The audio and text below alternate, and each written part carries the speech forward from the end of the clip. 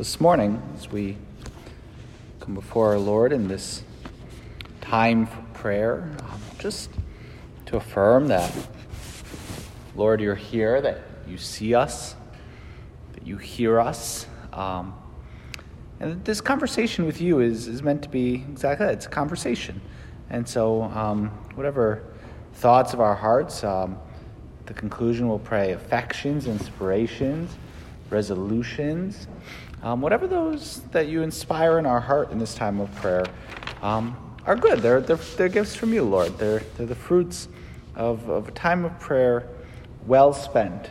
And today, in a particular way, we're going to consider the gospel for the upcoming Sundays. We so often try to do in these Saturday meditations, but to look at it a little deeper, Lord, not in such a rush, not that we're focusing on a million different things at Sunday Mass, or not that we've got a relatively short homily that's trying to cover a lot of different topics, but these Saturdays give us an opportunity to just to be with you and to reflect on the gospel, and to allow Scripture to nourish our conversation, to allow ourselves to be led deeper into love with you through encountering you in the Scriptures.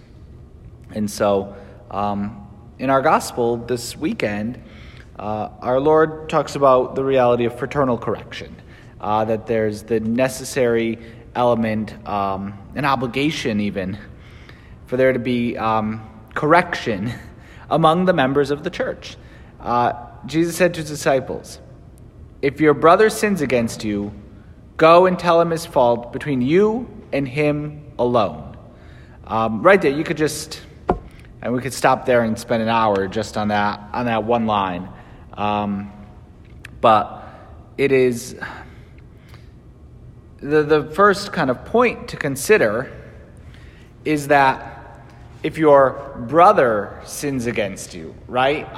If another member of the church sins against you, and do we really see each other in the church in this actual fraternal way, in this actual relationship, being brothers and sisters in Christ? We all have the same Father God, that we've been adopted as real sons and daughters of the Father.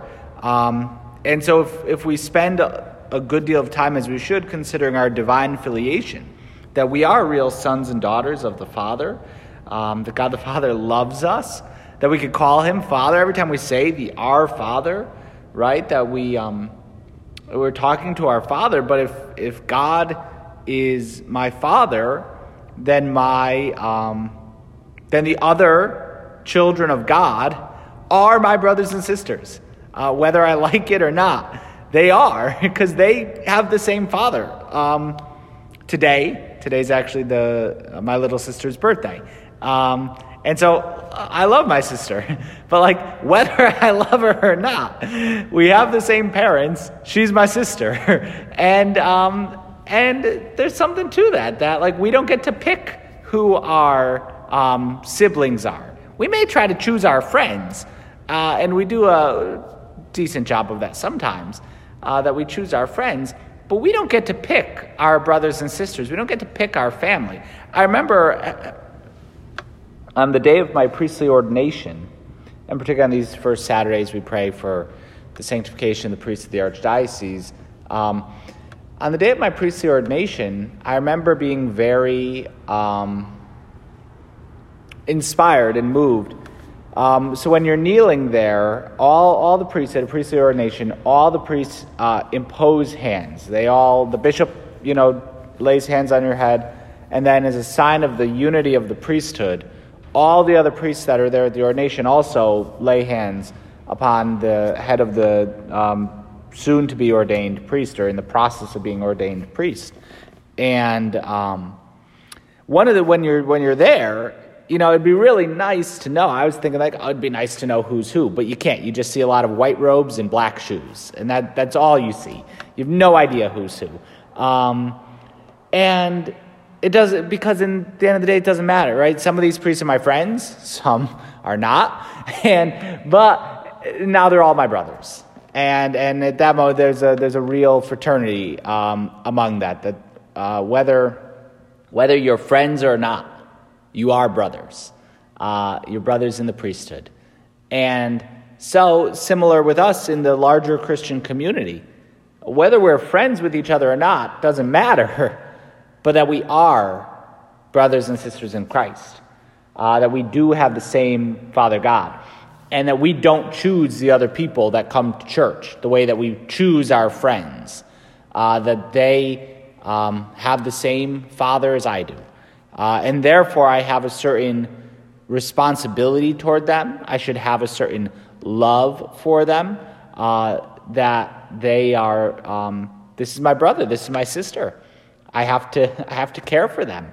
I have to be concerned about them. I have to love them. I absolutely have to love them. Whether I like them or not, I have to love them.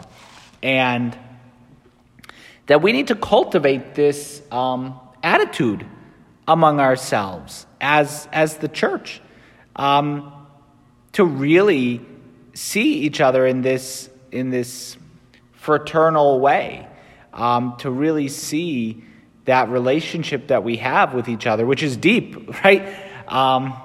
Again, I just keep thinking of my sister because I love my sister. But she's my sister. Like, that's it, right? There's nothing to argue about there. She's my sister, and I love her. And that this is that's something that needs to be cultivated, and something that even when she and I may not see each other for weeks or months at a time, or when I was in Rome, we didn't see each other for a year or two. Like, I fell away from some of my friends. Some friends kept up, but some you fall away from. But you can't fall away from family. You can't. That bond is not based in regularity of contact or anything.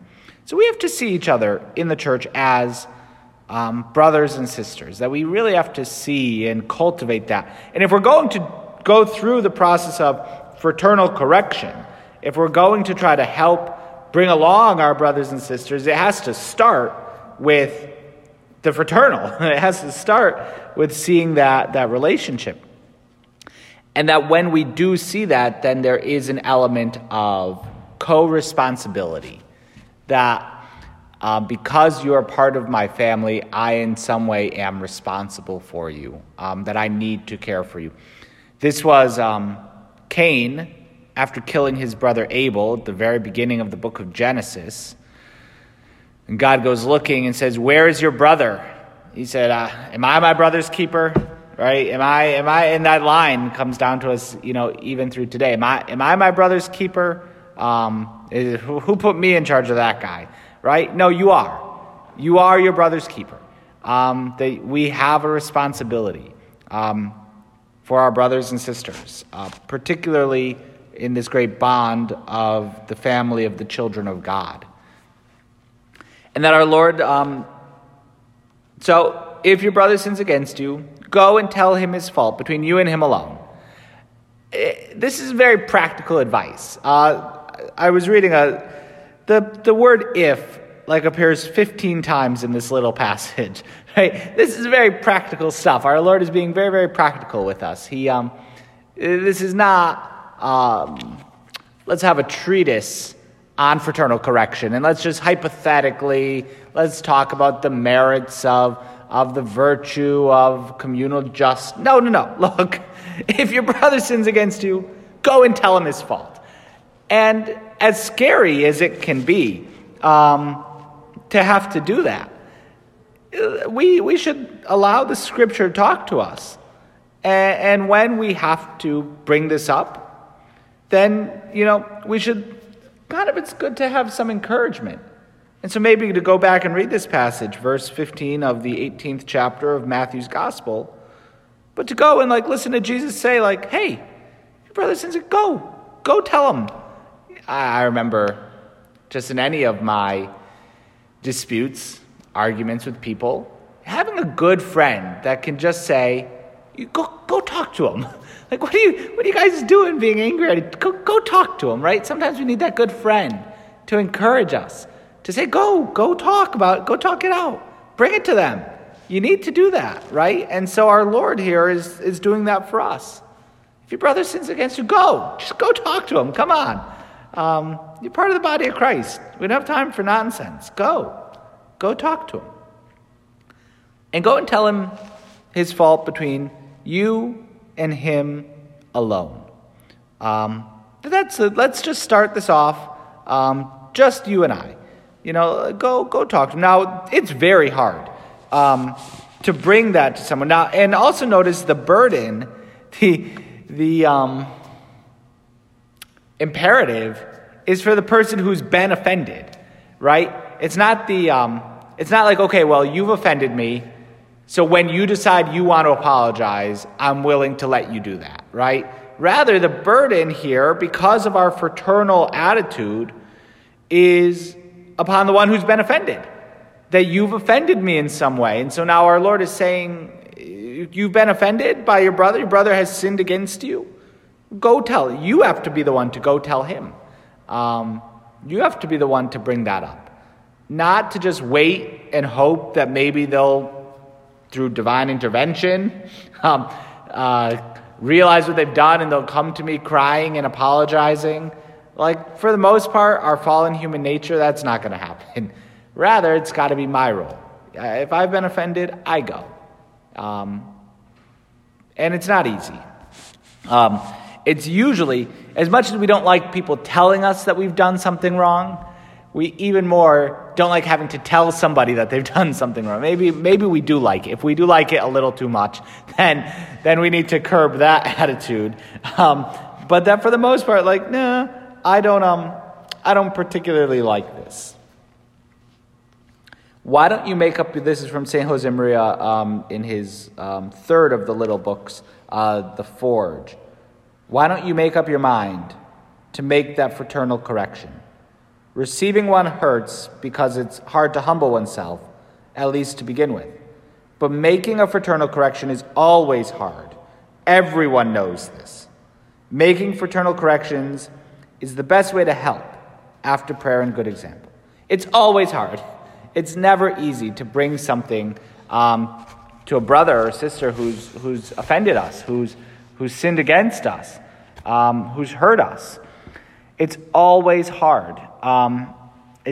Everyone knows this, right? It's common sense. It's always going to be hard. And so why do we do it? Why do we go through the trouble? And this is what's the mark of true Christians. Why do we go through the trouble of doing this? It's easier to just, if you've offended me, I could either stew in resentment, right? I could just resent you, and that hatred, the resentment, the hurt is a very easy thing to nourish. It's the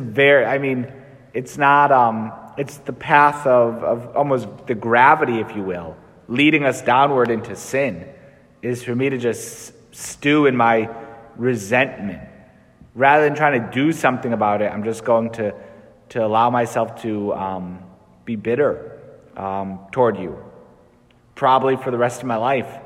And that's easier than having to actually deal with it. It's kind of like I remember as a kid getting you get a sliver, right? And it may hurt a little, but like I'd rather leave it in there, because having my mother, the nurse, try to dig through my foot or my hand with a needle, right? We never use tweezers, we use needles, right? And trying to dig with a needle, trying to get it out. It's like, Mom, I'd rather just leave it in there. Let's just, come on. No. What happens if you leave it in there? It gets infected. And then you got a whole big issue, right? From a little tiny piece of whatever that gets in your skin. You leave it in there. But it's hard to dig it out. It's easy to just, no, don't go near my hand or my foot with that needle. That's not happening. But we got to do it. And it's going to hurt right now, and it's harder right now. But look, it's a little thing. It's a sliver. Just take it out. You don't want to get an infection because of that. You could lose your hand over something like that. You could lose your foot if it gets really bad. So get it out now in this little way. It's hard to do this. It's very difficult, and it takes effort. But we need to do it based on supernatural vision, right? It is, we do it not because it's easy, and not even because it's maybe just practical on a social level. It's usually not. People don't like being corrected, and therefore it's almost impractical socially, because if the correction doesn't go well, as we'll see as the passage progresses, it gets just gets bigger and bigger and bigger. But we do it with a supernatural motive. I don't do this because I like it, but rather with great supernatural affection. Don't neglect the practice of fraternal correction, St. Josemaria says, which is a clear sign of the supernatural virtue of charity. It's hard because it's easier to be inhibited. Easier, but not supernatural. Easier, but not supernatural. Yeah, it's hard to talk to someone who has offended us, who's hurt us, who's wounded us. But it's not supernatural to neglect it. That we have, what's my goal? I want my brother, I want my sister to get to heaven. And so if in this world it's a little bit more work or going to be difficult, okay, but I have a supernatural vision. This person is supposed to be a saint, my brother or my sister. They're called to be a saint. And so I have to help them along the way. It's an obligation for me. We have in America, the slogan, if you will, or the teaching has really taken root. If you see something, say something, right? Just if you see something, say something. It saves lives. If you see something, say something. Don't just assume somebody else sees it. Don't just assume, it's probably nothing, whatever. If you see something, say something. Saves lives. It really does. There was the story I heard a number of years ago of an owner of a gun shop who there was no physical evidence. There's nothing at all. But he's owned a gun shop for 30 plus years. He's seen all kinds of people come in and out, and he's just like, there's one person, there's something off about that. There's just this one person, there's something not quite right going on. Nothing. The person, you couldn't point to something, but he just had this feeling. Talked to the police.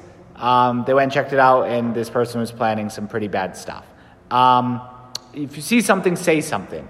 Oh, I don't know, there's probably nothing. I got no hard evidence. I got nothing. It saves lives to do it. And as difficult as it could be, as embarrassing it could be, we have a supernatural motive here.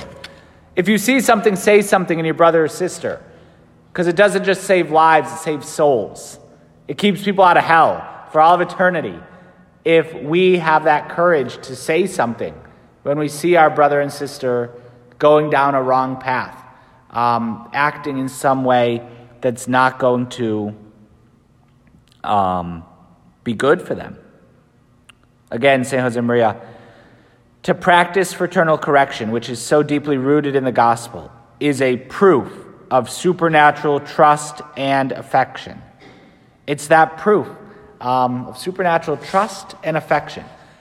I may just like you as a friend, and therefore I don't want to rock the boat if you've done something that offends me. But if I love you as a brother and sister in Christ, and I see that you are a son or a daughter of God the Father, I have a supernatural affection in that way. So we have to do this. And that we start in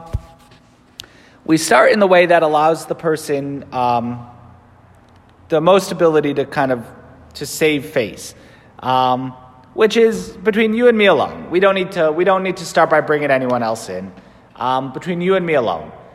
And the way that we should do this on a very practical level is we should pray for the person beforehand. And it is okay to get advice from our Lord, or to ask somebody if you should bring this up. That's perfectly okay. But again, all kind of keeping things quiet, not making a big scene out of it all. But just you said this, and it hurt me. It hurt me when you said that. or you did that. A great example is not everybody is in the practice of using good language. And so there's a lot of very crass speech out there. And actually there's some very good examples even here in our community of some people that are just like, I would prefer if you don't speak that way in front of me, if you don't use those words when you're around me. To do it gently, lovingly, but clearly, right? Not kind of beating around the bush, not this is going to be a half-hour conversation or whatever. No. Just you and I for a few moments, minute, 2 minutes, just say what we have to say, and then, okay, move on, right? Once you've done it, once you've said it, once you've made that correction there, then you move on. If you try to have let's just have a hour-long conversation about this and let's just get to no. Hey, please stop swearing in front of me. Please stop swearing in front of my children. There was a professor. It wasn't even a swear word, but he didn't like one of the words I said at one point in his when I was in seminary. And he just said, you shouldn't say that. I'm like, oh, okay, thank you. That's it. And for the last 14 years, I've been more attentive to that, right? In a small way. It didn't take more than 5 seconds. But just that he was willing to say that instead of just, oh, whatever, that's just, it's not even a real swear, so it's not a big deal. No, you shouldn't say that. Okay, great. And that's how this has to go. With love, with affection, with a real supernatural attitude. That this is the love that we owe to one another. In the second reading for the Mass this upcoming weekend, St. Paul says, brothers and sisters, owe nothing to anyone except to love one another. Owe nothing to anyone except to love one another. We owe each other this love. Fraternal correction it's an act of love. It's true charity which is good for the person. And so it's something we have to resolve to do. It's something that should mark our lives. We shouldn't be, we're not the police, where we have to go around policing everyone and watching everyone and correcting everyone for every little thing. Even the police don't do that. They know, if everyone's going 75 on the highway, you don't pull someone over, you keep up with the flow of traffic, whatever, they know. Police are very good at de-escalating. Our police here in New Britain have the Citizens Academy where they try to teach normal citizens what they themselves learn about de-escalation and all of these things. The amount of training they have in that is impressive.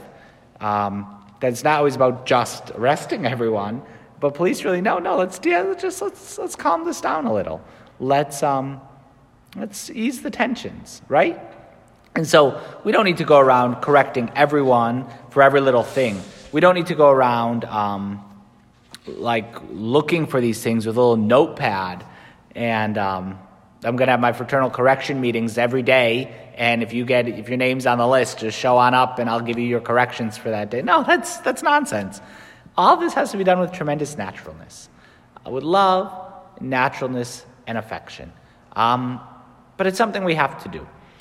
As difficult, and if we all are in this habit, in this practice, if we see this as an act of love, well, then when someone wants to come and correct us, then we can receive it with more humility.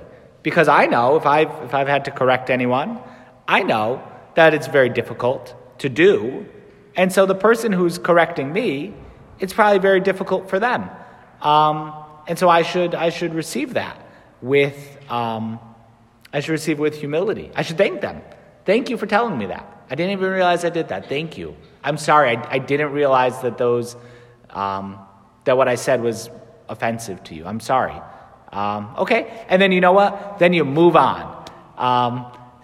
Once you've corrected someone, offered them that correction and they've received it and they've accepted it, they've apologized if an apology is necessary. Then you just, okay, great, and off we go. We don't need to brood on it. I don't need to see your plan for progress or anything. No. Just Great. Now we can move on. Now we can get back to living the communio, the life of communion in the church. And so as we, have this chance to dive deeper into this beautiful practice, it's something we should resolve. We are our brother's keeper. We don't get to pick our family in the church. And so we need to take great care to always foster love. And in a real way, a great person to talk to about all of this is our mother, Our Lady, particularly on this first Saturday as we honor her and remember her Immaculate Heart. And we ask Our Lady to help us to be the good mother who teaches us how to care. She just, to think if there's someone who's wronged us, to talk to Our Lady about it. She's our mother, and she's the mother of the person that wronged us, our brother or sister that wronged us. And so to talk to her first and to get her opinion and to have her help us, go talk, So many times mothers can be great at getting siblings to work it out among themselves.